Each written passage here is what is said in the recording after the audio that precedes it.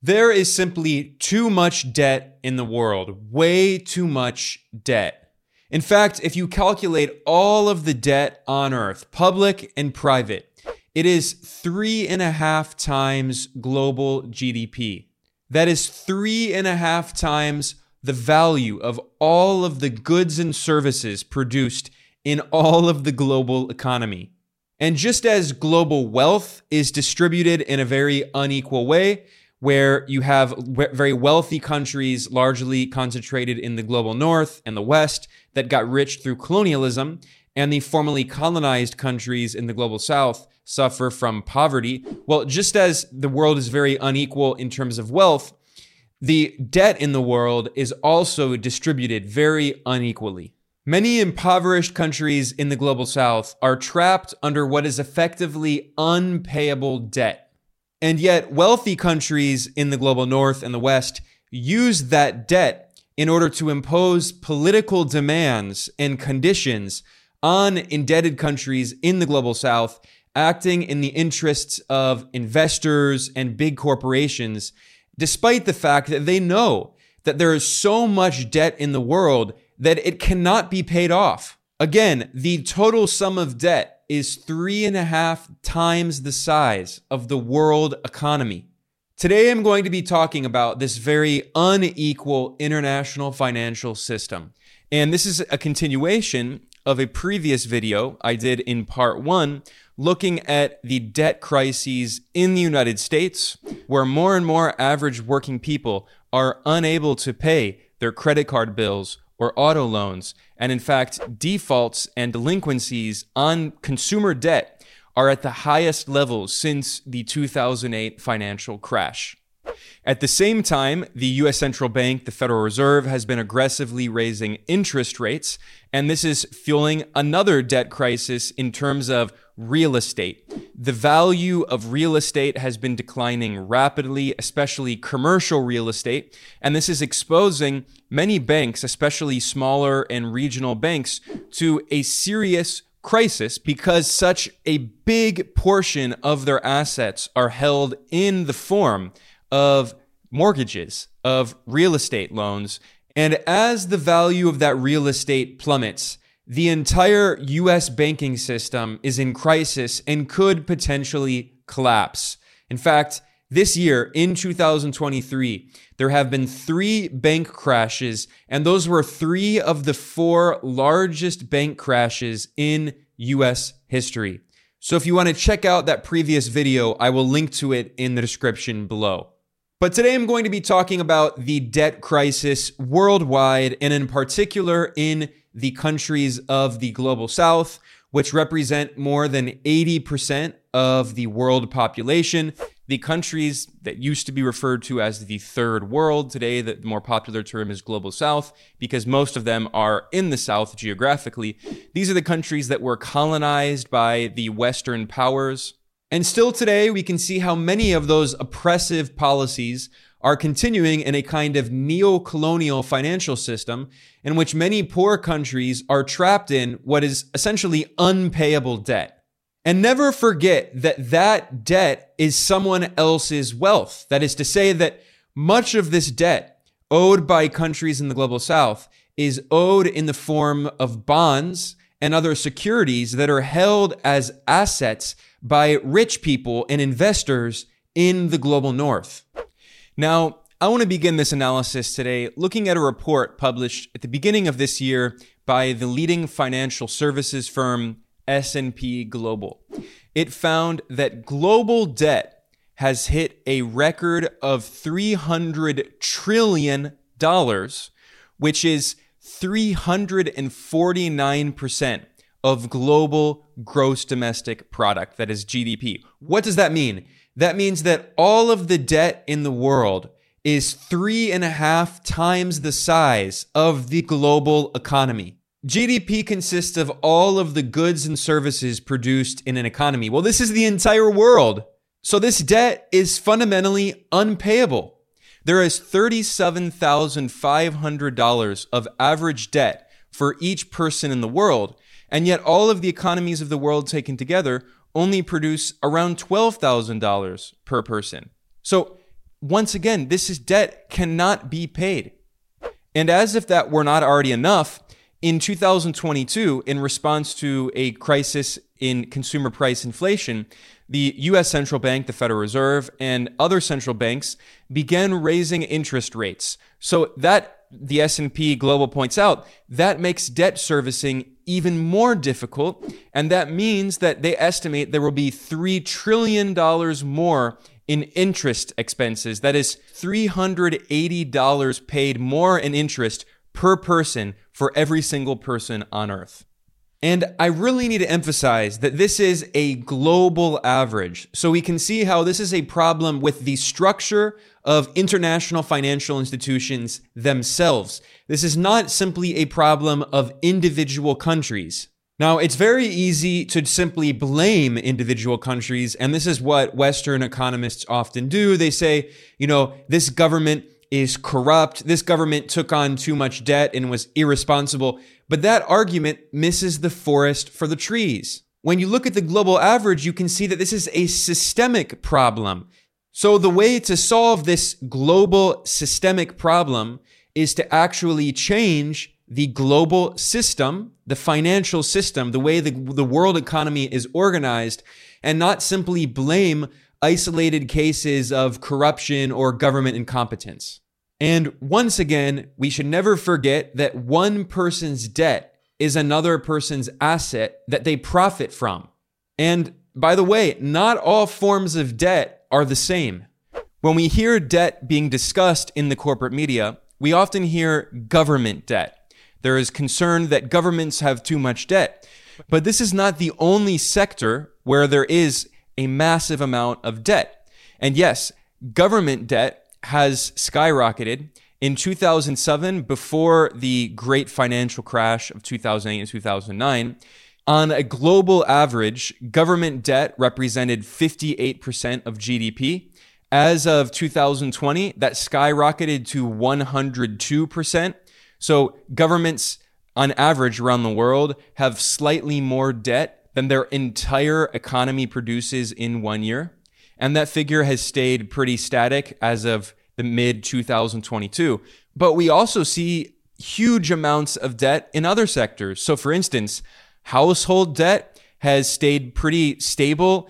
It has slightly increased around 64%, nearly 2/3 of GDP. That is household debt as a percentage of the entire economy of GDP. And then if you look at financial corporate debt, once again, we see 85% to GDP ratio. That is a massive debt to GDP ratio. And other forms of corporations, non-financial corporations, are also swimming in debt, representing nearly 100% of GDP. And once again, this is the global average. We're not looking at specific countries here.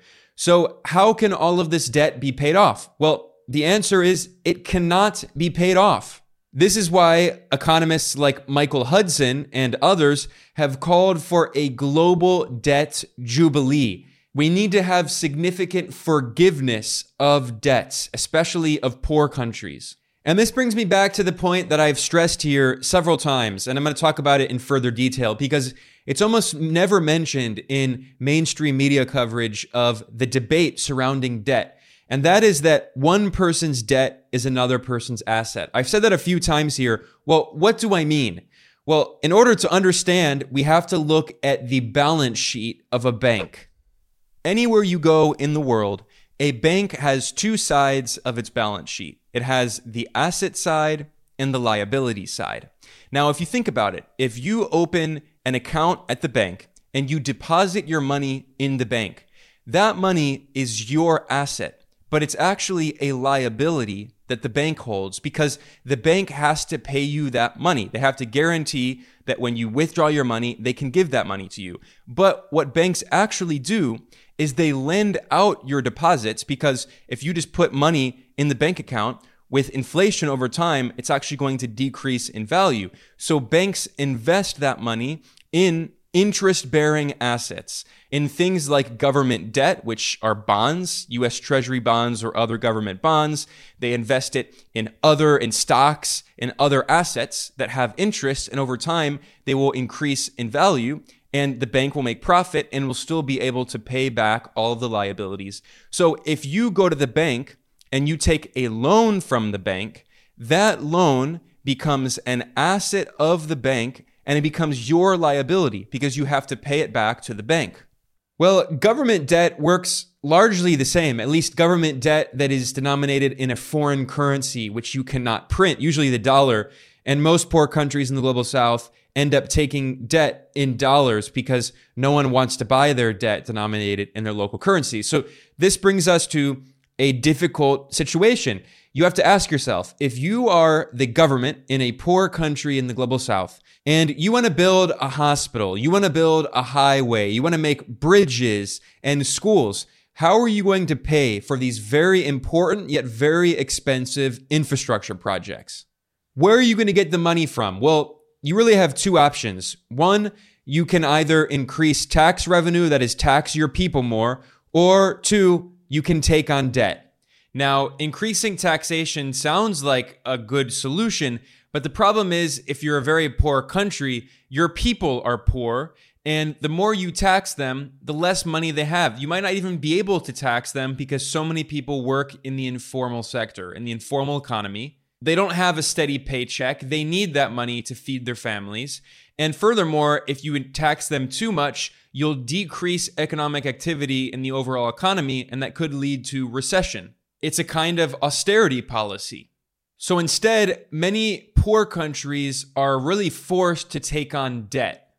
Now, the modern monetary theorists, MMT economists, would point out that technically the government could simply print the national currency, which it has control over, and then it could pay people, pay workers to build that infrastructure. And as long as it is productive work that contributes to the economy, it wouldn't necessarily be very inflationary. However, there's a problem with this argument. Many very poor countries in the global south have chronic current account deficits. That means they import much more than they export. So if you need to import a lot of raw materials and metals and energy and technology and machines and machine parts and all of that, you need to find a way to get access to a foreign currency, usually dollars, which is what you're going to use to import that. But obviously, just printing more money to do that is not a solution, because if you just print more money and sell it on the foreign exchange market for dollars, what that does is it depreciates the value of your currency against the dollar and leads to even further inflation. So yes, the MMT argument does have some value in the sense that the government can provide jobs for workers if those jobs are productive and lead to economic growth. But it's not a panacea. If you're a poor country with a chronic current account deficit, printing money is not a solution. It's not a panacea. Many governments basically have no option but to take on debt. And because many of these poor countries tend to have weak currencies, and very few foreign investors would be willing to hold assets in those currencies, many of these governments also basically have no choice but to issue sovereign government debt denominated in a foreign currency. That is, to sell what are known as euro bonds. Now, they're called euro bonds, but they're not necessarily denominated in euros. That's just what they're called.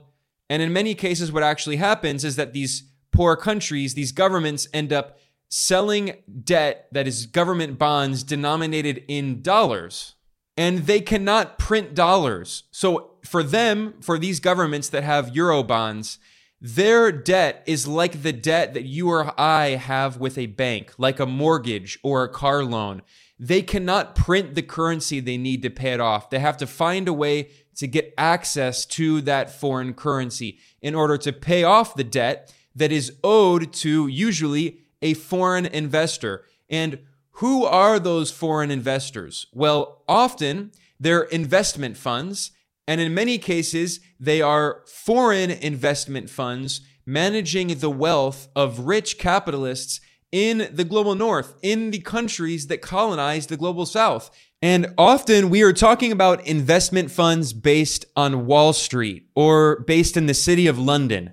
And some of these funds are so notorious, they're known as vulture funds because they invest in the debt of poor countries in the global south, because they know that if a poor country has a history of defaulting on its debt, of being unable to pay in the past, there's not going to be much demand for that debt, which means that interest rates are going to be very high. So if they buy it, they can profit, they can make a killing.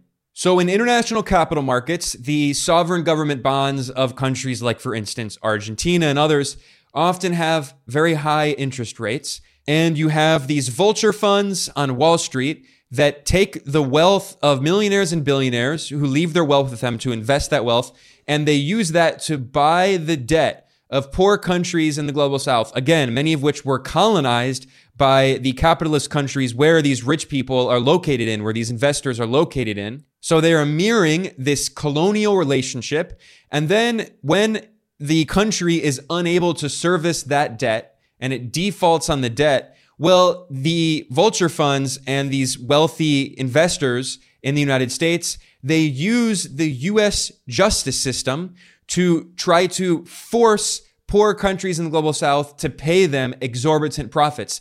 This is exactly what happened in Argentina. I'm not exaggerating here. This is exactly what happened with Argentina's debt.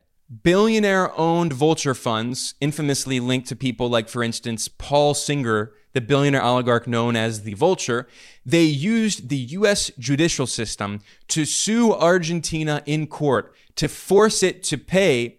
And when I say that these poor countries are being forced to pay out exorbitant profits, I mean, we're talking about cases in which countries like Argentina are forced to pay out values that are dozens of times higher than the original face value on the bond that was bought by these investors in these vulture funds. So their profits are thousands of percent of their original investment.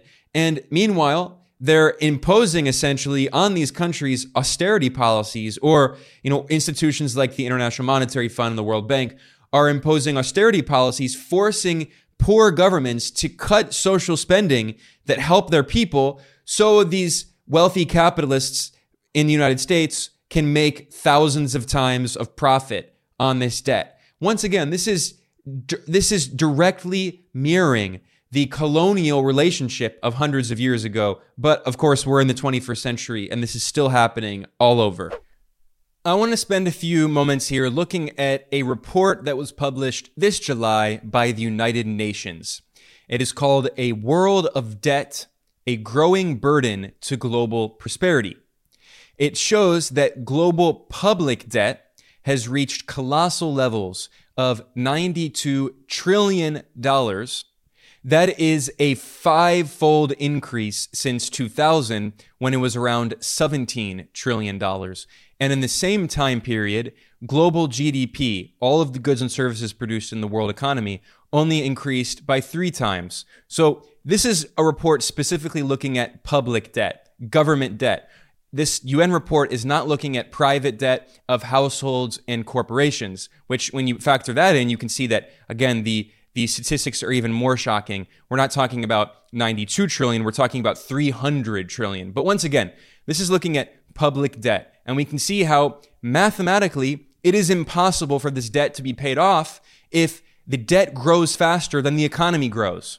Now, the United Nations report points out that around 30% of global public debt is owed by developing countries, largely poor countries in the global south that were colonized. So if you look at this graph, it makes it seem like, well, actually it's not that big of a deal, because that means that around 70% is owed, of public debt that is owed by the wealthy first world countries in the global north. But this can be a bit misleading, because we have to look at the percentage of debt as a share of the global economy. And the next graph in the UN report shows this very clearly. It shows that public debt is growing significantly faster in the developing world, that is, in global south countries.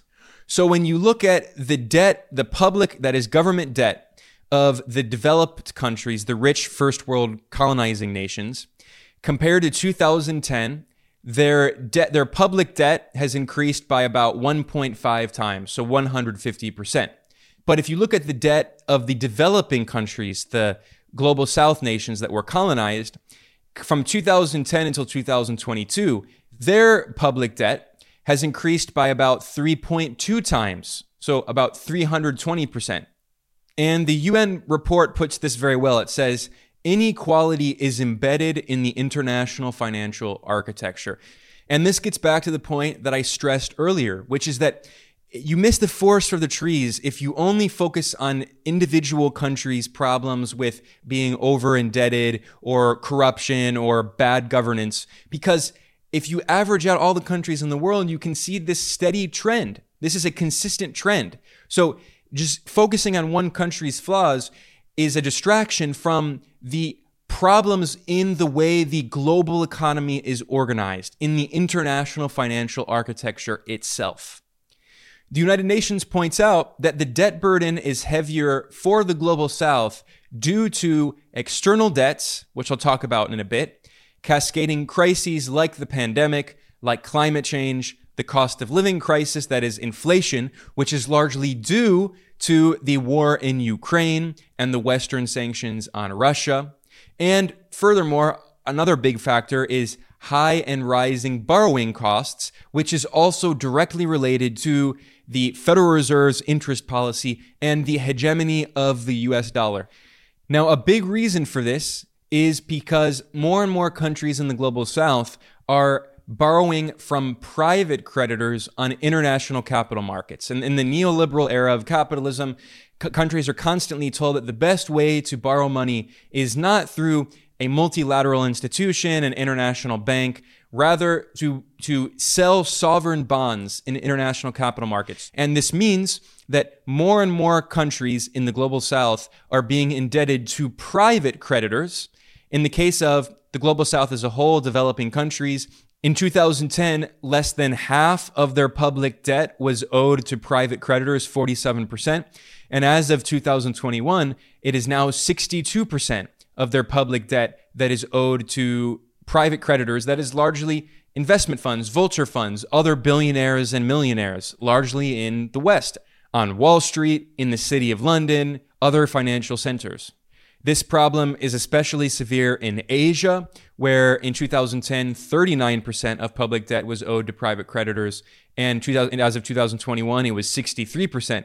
And in Latin America, nearly 3/4, 74% of public debt is owed to private creditors. And once again, this debt of governments in Latin America and the Caribbean, formerly colonized countries that are relatively poor, that debt is held as the wealth of rich people in the colonizing countries largely. And we constantly hear that the United States government, for instance, has too much debt. But what's not mentioned is that despite the fact that rich imperialist countries often have more debt than developing countries, but when poor developing countries try to sell those sovereign bonds in international capital markets, the average bond yields are much higher. So the average bond yield in Germany is 1.5%. In the US, it's around 3%. That's the interest that the government pays on its debt. In Asia, it's 6%, nearly 7%. In Latin America, it's nearly 8%. And in Africa, the average bond yield is nearly 12%. So once again, this is entirely unequal. And simply saying, well, this is how the free market sets the rates, that is obfuscating the fundamental problems of the structural inequality in the global financial system, which is directly related to the legacy of colonialism. The way the United Nations puts this, countries are facing an impossible choice. Are they going to service their debt? Or are they going to serve people? Are they going to provide services like healthcare and education and infrastructure? And the answer to that question is sadly that more and more countries are paying off their debt rather than helping their people. The number of countries in the global South, of developing nations, that spend more than 10% of their public revenues on interest payments on this debt has increased from 29 countries in 2010 to 54 countries as of 2020. And as of 2022, in the aftermath of the pandemic, it has slightly decreased, but still it's at 50 countries, which is a massive increase from 29 countries in 2010 to 50 countries in 2022. And the share of government revenue in developing countries that goes to paying off public debt has increased. In 2010, it was 4.2% of revenue. And as of 2022, it was nearly 7% of public revenue going off to paying this debt. The United Nations points out that the interest payments on this debt are growing faster than any other public expenditures. So the share of the revenues that governments in the Global South make that goes to paying off interest on debt has been increasing faster than increasing in spending on healthcare, on education, on other forms of productive investment, which is important, of course, to grow the economy. And the United Nations points out people pay the price. Some regions of the world are paying more interest on their debt than they are spending on education and healthcare. In the case of Africa, the average country, and again, this is not looking at individual countries, this is regions on average. The average country in Africa spends more on interest on its debt than it spends on healthcare and education. In Asia, when you exclude China from the data, the average government spends more on interest on its debt than it spends on healthcare. And in Latin America and the Caribbean, the average government spends more on the interest payments on its debt than it spends on investment, public investment to help grow the economy and build good infrastructure. The United Nations reports that 3.3 billion people live in countries that spend more on interest on debt than on education or healthcare. And 3.3 billion people is more than 40% of the world population of roughly 8 billion. We're talking about 2/5 of people on Earth. Finally, the United Nations concludes this report pointing out that inequality is embedded in the international financial architecture. This must change. This is exactly why countries in the Global South have been trying to develop alternatives to the international financial institutions that have trapped them in this kind of debt. I'm talking about the Bretton Woods system, and in particular, the International Monetary Fund, the IMF, and the World Bank. These are the financial institutions that were created in 1944 at the Bretton Woods Conference toward the end of World War II. That was the same conference that established the US dollar as the global reserve currency. And the United States is the only country on earth that has veto power in the World Bank and in the IMF. And the United States has used these institutions as political weapons, imposing political conditionalities on countries, primarily Global South countries, forcing them to impose neoliberal economic reforms, right-wing shock therapy, mass privatizations of public assets, cutting healthcare spending, cutting education spending, deregulating markets, allowing Western capital to flood in and gobble up local industry and destroy infant industries that could be competitors, or to force countries' currencies to be freely floating, which in many cases leads to a significant depreciation in the value of that currency against other currencies, which destroys the purchasing power of workers in small, poor countries in the Global South. So the United States has a long history of using these financial institutions that are ostensibly international and multilateral to advance its political and economic interests. That is why countries have been trying to develop alternatives, like the BRICS bloc created the New Development Bank. China created the Asian Infrastructure Investment Bank. The countries of Latin America created the Banco del Sur, the Bank of the South. And there is a lot of interest around the world in creating these kinds of new alternative financial institutions, especially regional banks that can help Global South countries develop without being trapped in debt owed to wealthy capitalists on Wall Street or in the City of London and other Western financial centers. This also partially explains why so many countries in the Global South are trying to de-dollarize, seeking alternatives to the US currency, the hegemonic global reserve currency, because Washington weaponizes its currency through the imposition of illegal unilateral sanctions, because the United States prevents countries from accessing some of these international financial institutions like the IMF and the World Bank. It cuts off banks from the SWIFT interbank messaging system, and also because as the US Federal Reserve, the central bank, has been aggressively raising interest rates since 2022, this makes it even more expensive for many poor countries that have their debt denominated in dollars to service that debt. And another very significant factor about this that we should keep in mind is that in the wealthy countries, largely in the global north, the countries that got rich by colonizing the third world, those countries almost always hold their debt, their sovereign debt,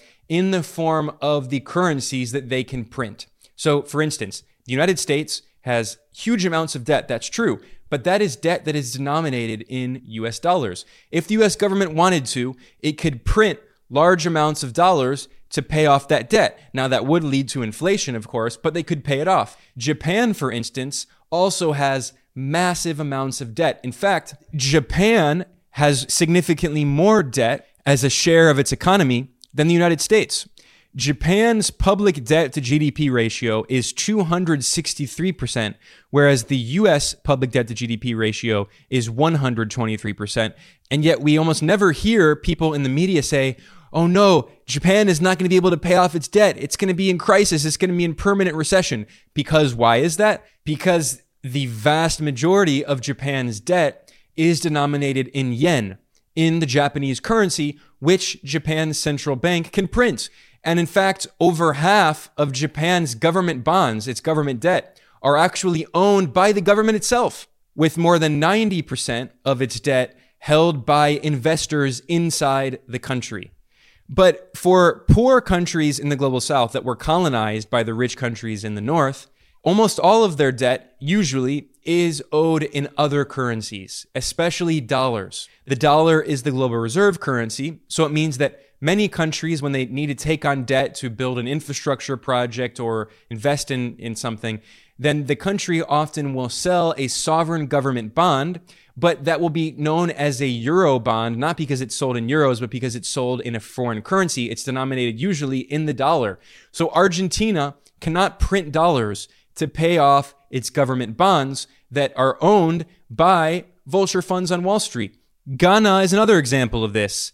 The Committee for the Abolition of Illegitimate Debt, published a report that showed that Ghana's public debt as a percentage of GDP is nearly 100%, which of course is a lot, but keep in mind that the US and Japan have even higher debt to GDP ratios. And yet the difference is that Ghana's debt is largely denominated in US dollars, which obviously Ghana cannot print. And furthermore, private lenders, that is, again, investment funds on Wall Street and others, they're responsible for 60% of the face value of Ghana's external debt. But because of the high interest rates on those bonds, that in fact represents 75% of the total debt payments that Ghana makes. And the report noted that these lenders will not take any haircuts without a fight. The Ghanaian government is imposing severe spending cuts on public services, the few that exist. So austerity is being imposed on average working people in Ghana, and yet foreign wealthy capitalists are refusing to lose any of the profits that they're making on buying this debt that Ghana sold, and Ghana is unable to simply print money to pay it off. This is a textbook example of the kind of neo-colonial relationship that we see that is very common in the global financial system today. Now, I want to conclude this analysis today by looking at a very important academic article that was published by two renowned economists. It is called Chronicles of Debt Crises Foretold. It was published by Anish Chaudhry, who's a Bangladeshi economist, and Jomo Kwame Sundaram, known popularly simply as Jomo, who is a well-known Malaysian development economist. Jomo actually previously served as Assistant Secretary General for Economic Development at the United Nations for a decade. Now, in this article, these economists point out that there are debt crises looming in developing countries, and these have been exacerbated by a series of developments, including declining net foreign exchange reserves. I'll talk about what that means. And also, many governments have turned toward risky forms of borrowing from international capital markets. I talked about that a little bit. And the rising interest rates have created very serious problems. And this means that there are urgently needed international reforms. Now, this report that these economists published is nearly 40 pages long. I'm not going to go through all of it because this video is already long enough today, but I'm going to go through some of the main highlights. And the article in the abstract summarizes some of the main points, noting that in many developing countries, debt crises are looming, and this has been exacerbated by a decline in net foreign exchange earnings with weakening currencies, and many governments turn toward riskier forms of borrowing from international capital markets, and the interest rate hikes in the United States and other Western countries have only made this problem even worse, and there is an urgent need for reform of the international financial system. The article notes that in 2022, there was a perfect storm of economic problems, including threats of stagflation, which is the rise of inflation and stagnation at the same time, whereas many times in history, when there is a lot of inflation, there often is economic growth. But if you don't have economic growth and you have stagnation while you have inflation, this is something that the United States saw and other Western economies saw in the 1970s leading into the 80s, which originally led to the infamous Volcker shock, in which the U.S. Central Bank, the Federal Reserve, under the leadership of then Chairman Paul Volcker, aggressively raised interest rates, which trapped a lot of global South countries in debt because as interest rates skyrocketed, it became impossible for them to service their debts. And we see something similar happen today. And at the same time, you still have this problem of inflation leading to increasing costs of food and energy, which is devastating households, especially the poor. And this means that poverty reduction programs have grinded to a halt. The United Nations Conference on Trade and Development, that is UNCTAD, which has often been a space for development economists in the global South, has warned of severe debt distress and noted in particular that countries that engaged in neoliberal economic reforms, that is, floating their exchange rates, opening their capital accounts, integrating into international financial markets, those are the countries that are the most unstable at this moment and are facing the biggest threats. And furthermore, many developing countries which borrow in foreign currencies, again, this is a point that I stressed, which means that their debt is not denominated in their own local currency. This means that they were very vulnerable to external shocks like the drop in commodity prices, and it means that they have to get sufficient foreign exchange. So they have to export their products or their services in their economy and get paid in dollars or euros or whatever in order to pay off that debt that they owe. But as commodity prices have fallen and as their currencies have depreciated against the currencies of wealthy imperialist countries like the dollar or the euro, it makes it even more difficult for them to pay off this debt. The report describes this as exchange rate volatility, which is, again, when if you're a country like the Argentine peso or the Brazilian real and your currency fluctuates against the so-called hard currencies of the wealthy colonizing countries like the dollar, well, as your currency depreciates, it raises import costs. It makes it more expensive for countries in the global South to import technology, machine parts, oil, gas, other commodities. And it also makes it more difficult for these countries to pay off their debt obligations, which are denominated in foreign currencies. And at the same time, making this even worse in this perfect storm, as they describe it, you also see capital flight, because as central banks like in the United States or the European Central Bank or the Bank of England, as they have raised interest rates, this has meant that foreign investors have often withdrawn their capital from investments in the global South, looking for higher returns in investments in the West. And that leads to a capital flight in the global south, and furthermore, reduced export earnings. And once again, another factor in this perfect storm consists of the supply chain disruptions due not only to the pandemic, by the way, but also to the Ukraine war and sanctions. The article is careful to point out that the Western sanctions on Russia have raised import costs. And meanwhile, in the global south, many developing economies face insufficient aid and financial inflows. It's increasingly difficult for them to raise funds, including to finance development projects, which means instead they often accept the very onerous commercial terms in international financial markets by selling bonds to these vulture funds on Wall Street. And what this shows is that low and middle income countries have become increasingly indebted to private creditors, especially bondholders. In 2010, low and middle income countries, these are the global south nations largely, about 46% of their public debt was owed to private creditors, largely bondholders. And as of 2022, that figure has increased to 61%. In low-income countries, the share of public debt owed to private creditors increased from 5% in 2010 to 21% in 2021. The article points out that many times these are riskier debt contracts with these private bondholders, and they also have higher interest rates and shorter maturities. And what this means is that when countries face exogenous shocks, that is shocks from outside of the system, things like natural disasters due to climate change getting worse, things like epidemics or geopolitical instability, like the Western proxy war against Russia, the new Cold War on China, the Western sanctions.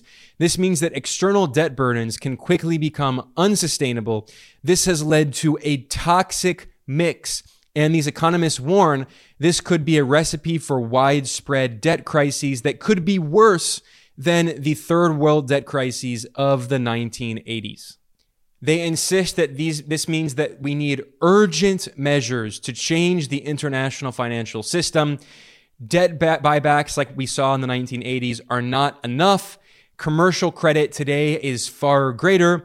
And unlike in the 1980s, where much of this debt was owned by commercial banks in the US and Britain, today it's much more widespread. So it's unlikely that the US or British governments are going to engage in these kinds of debt buybacks that will help end the crisis. It's a much deeper, much more severe crisis. This article also looks at Sri Lanka's debt crisis and shows that it is not because of China.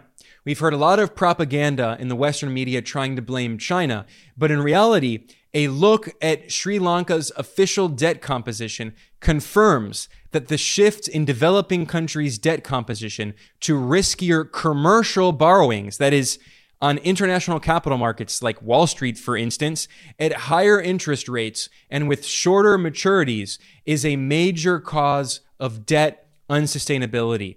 And they note that Sri Lanka's external debt dynamics have changed significantly.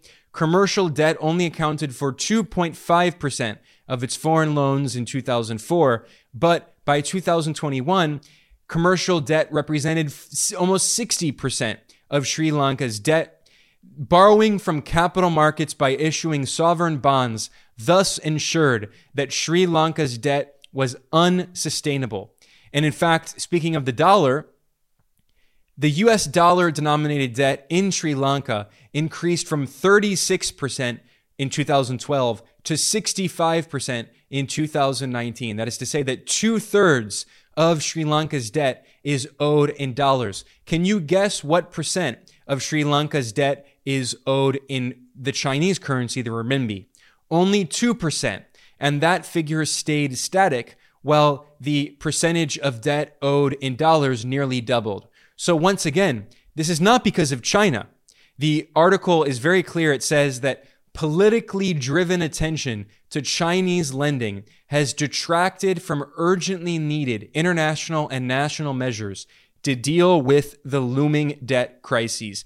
So this is simply not because of China. The Western narrative of so-called Chinese debt trap diplomacy is a distraction from the fact that many countries in the global south, like Sri Lanka, owe their debt to foreign bondholders.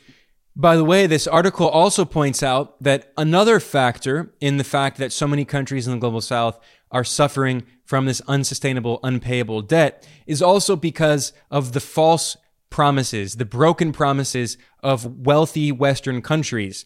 And they note that over half a century ago, rich countries promised 0.7% of their gross national income to be spent on development aid. And yet the wealthy OECD countries have not reached even half the promised amount.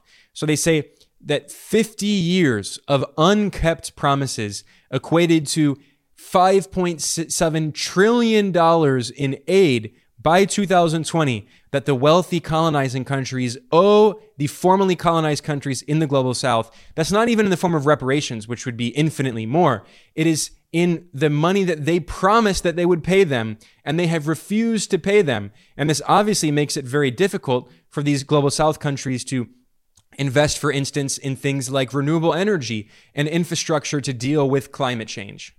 Now, another reason for this is that the international financial institutions dominated by the West have also pressured countries in the global south to borrow money on international capital markets to sell bonds, government bonds. And this is interesting because it shows how the problem of debt in the global south has shifted. In the 1980s and 90s, going into the 2000s, a lot of these countries held debt to the International Monetary Fund and the World Bank. They owed that debt to them. And the IMF and the World Bank infamously imposed the Washington Consensus, the right-wing neoliberal economic policies like mass privatizations and deregulations and cutting social spending. And so what happened is many global south countries became very suspicious, rightfully, of the Bretton Woods institutions like the IMF and the World Bank. So instead of borrowing money from those institutions, many countries instead simply borrowed on international capital markets from bondholders, from capitalists. And what that meant is that when these countries sell sovereign bonds in international capital markets, they don't have the same kind of stringent conditions imposed upon them, the conditionalities like political reforms, economic reforms. But it also means that when they borrow money, that they have to pay higher interest rates, and they often have short-term maturities for that debt. And by the way, the IMF and the World Bank also bear responsibility for this. As the article points out, the World Bank and donors claim to be mobilizing private finance for development ends. Thus, donors and international financial institutions like the IMF and the World Bank now use scarce official finance to instead promote public-private partnerships.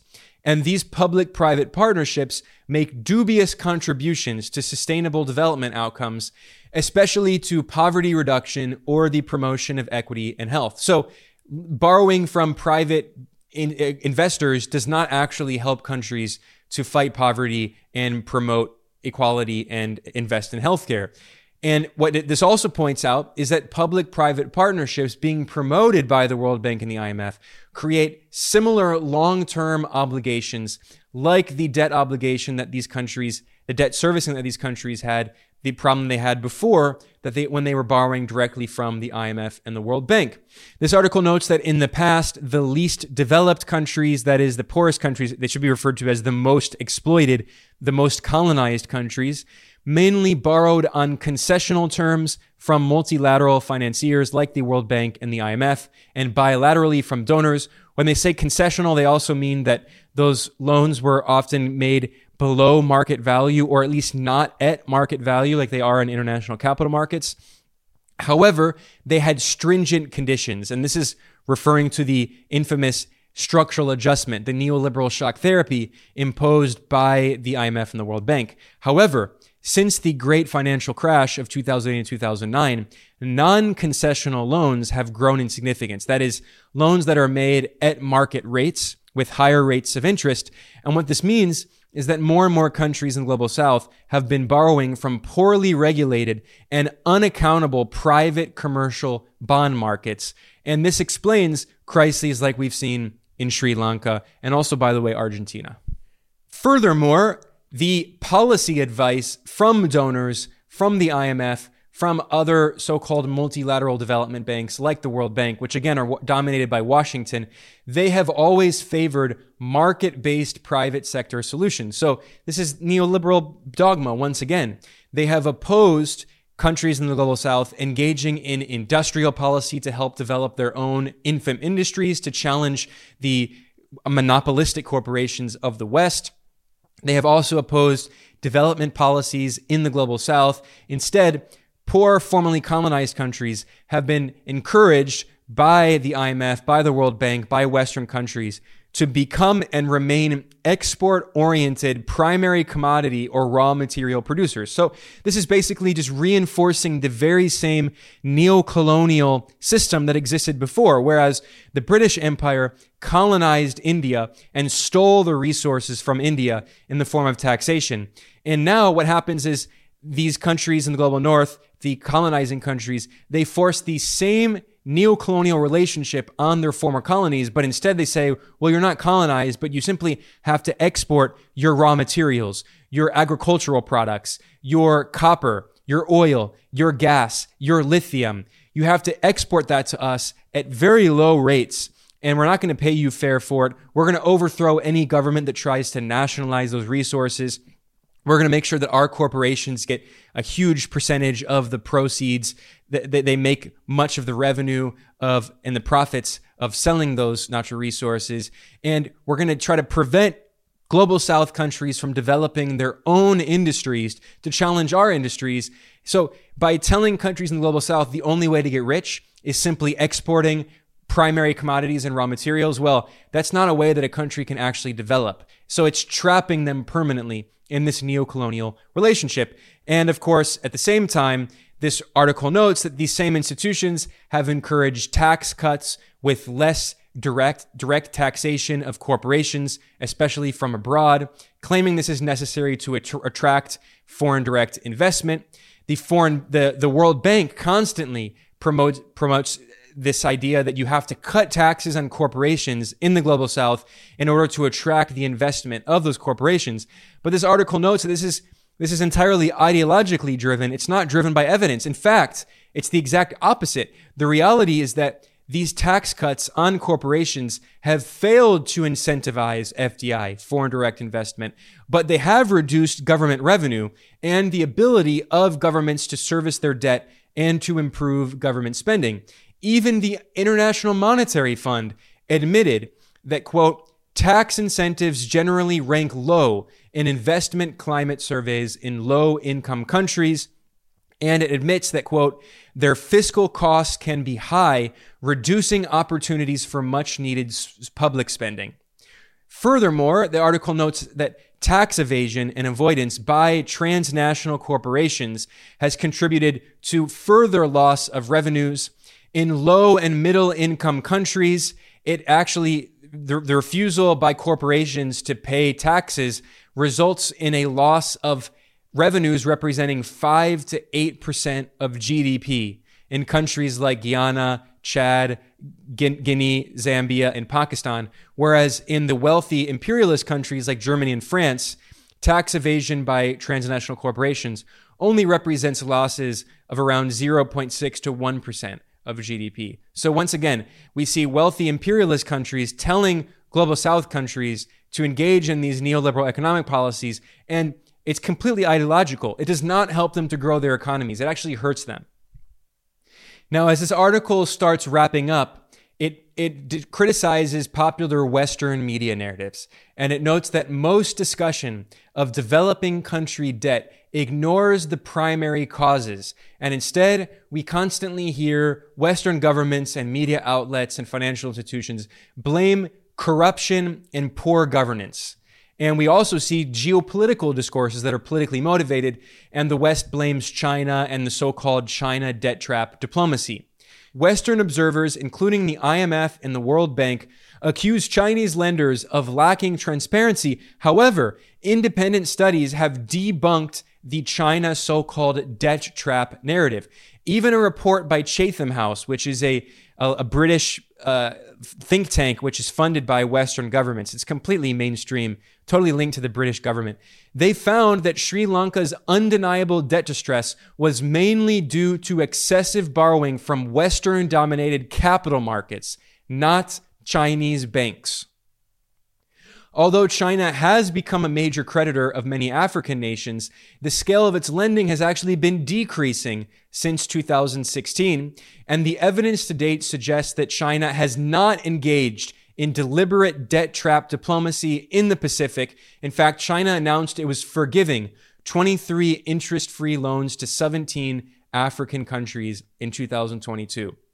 Western governments criticized China for insisting that the IMF and World Bank and other multilateral development banks should also engage in debt relief because they constantly tell China to unilaterally forgive the debt that countries have with China. But then China says, why should we be the only ones who forgive our debt? Why won't the IMF and the World Bank forgive the debt that Global South countries owe them? Why is the burden of debt forgiveness always only on China's shoulders? And this article points out that China's insistence that multilateral development banks like the IMF and the World Bank must also forgive debt is supported by other countries in the Global South, including many African countries. And it notes that South Africa's president, Cyril Ramaphosa, has called for the same thing. This article stresses that discourses such as China's alleged debt trap diplomacy or blaming countries in the Global South for a lack of good governance and corruption, this all distracts from urgently needed measures to avert and alleviate debt distress. And they talk about ways to kind of solve some of these problems and the urgent need for reforming the international financial system. In particular, they note that private bond markets have changed significantly since the debt crisis of the 1980s. And today, private creditors are in many cases more varied and even more powerful than commercial banks. They stress that international financial institutions should never be used to support the interests of creditor countries. Never.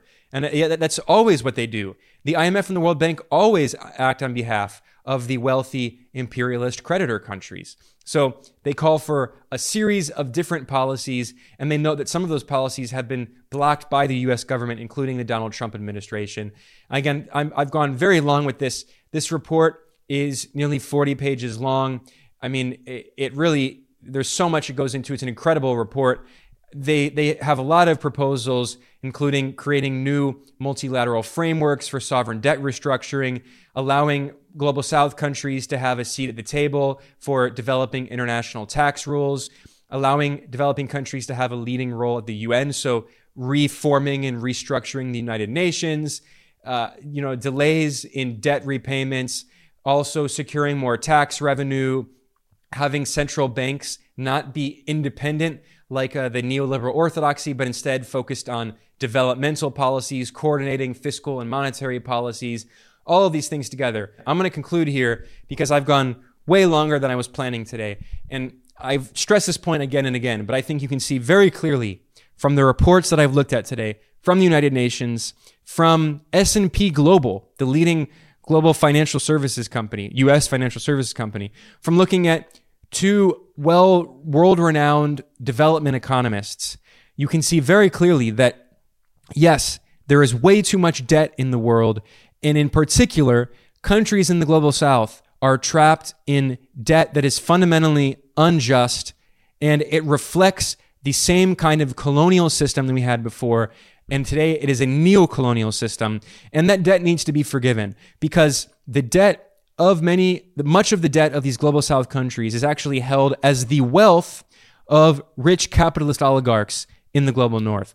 And as the economist Michael Hudson has called for, the world desperately needs a debt jubilee. This debt needs to be forgiven because it cannot be paid. Mathematically, it cannot be paid. Global debt is once again 3.5 times the size of the global economy. This is a completely irrational, insane system, and it has to be fundamentally changed. On that note, I'm going to conclude. I'm Ben Norton. This is Geopolitical Economy Report. If you're on YouTube, please subscribe to help promote this material in the algorithm. And every video that we do is also released as an audio-only podcast version if you prefer listening. And if you like the work that we do here, please consider supporting us. You can go to geopoliticaleconomy.com/support, and there are several ways you can donate. The best way is you can become a patron over at patreon.com/geopoliticaleconomy. We are entirely independent. We do not have any institutional support. We do not have any large donors. We rely entirely on small donations from viewers and listeners like you. So once again, I want to thank you for joining me today in this extremely long episode. See you next time.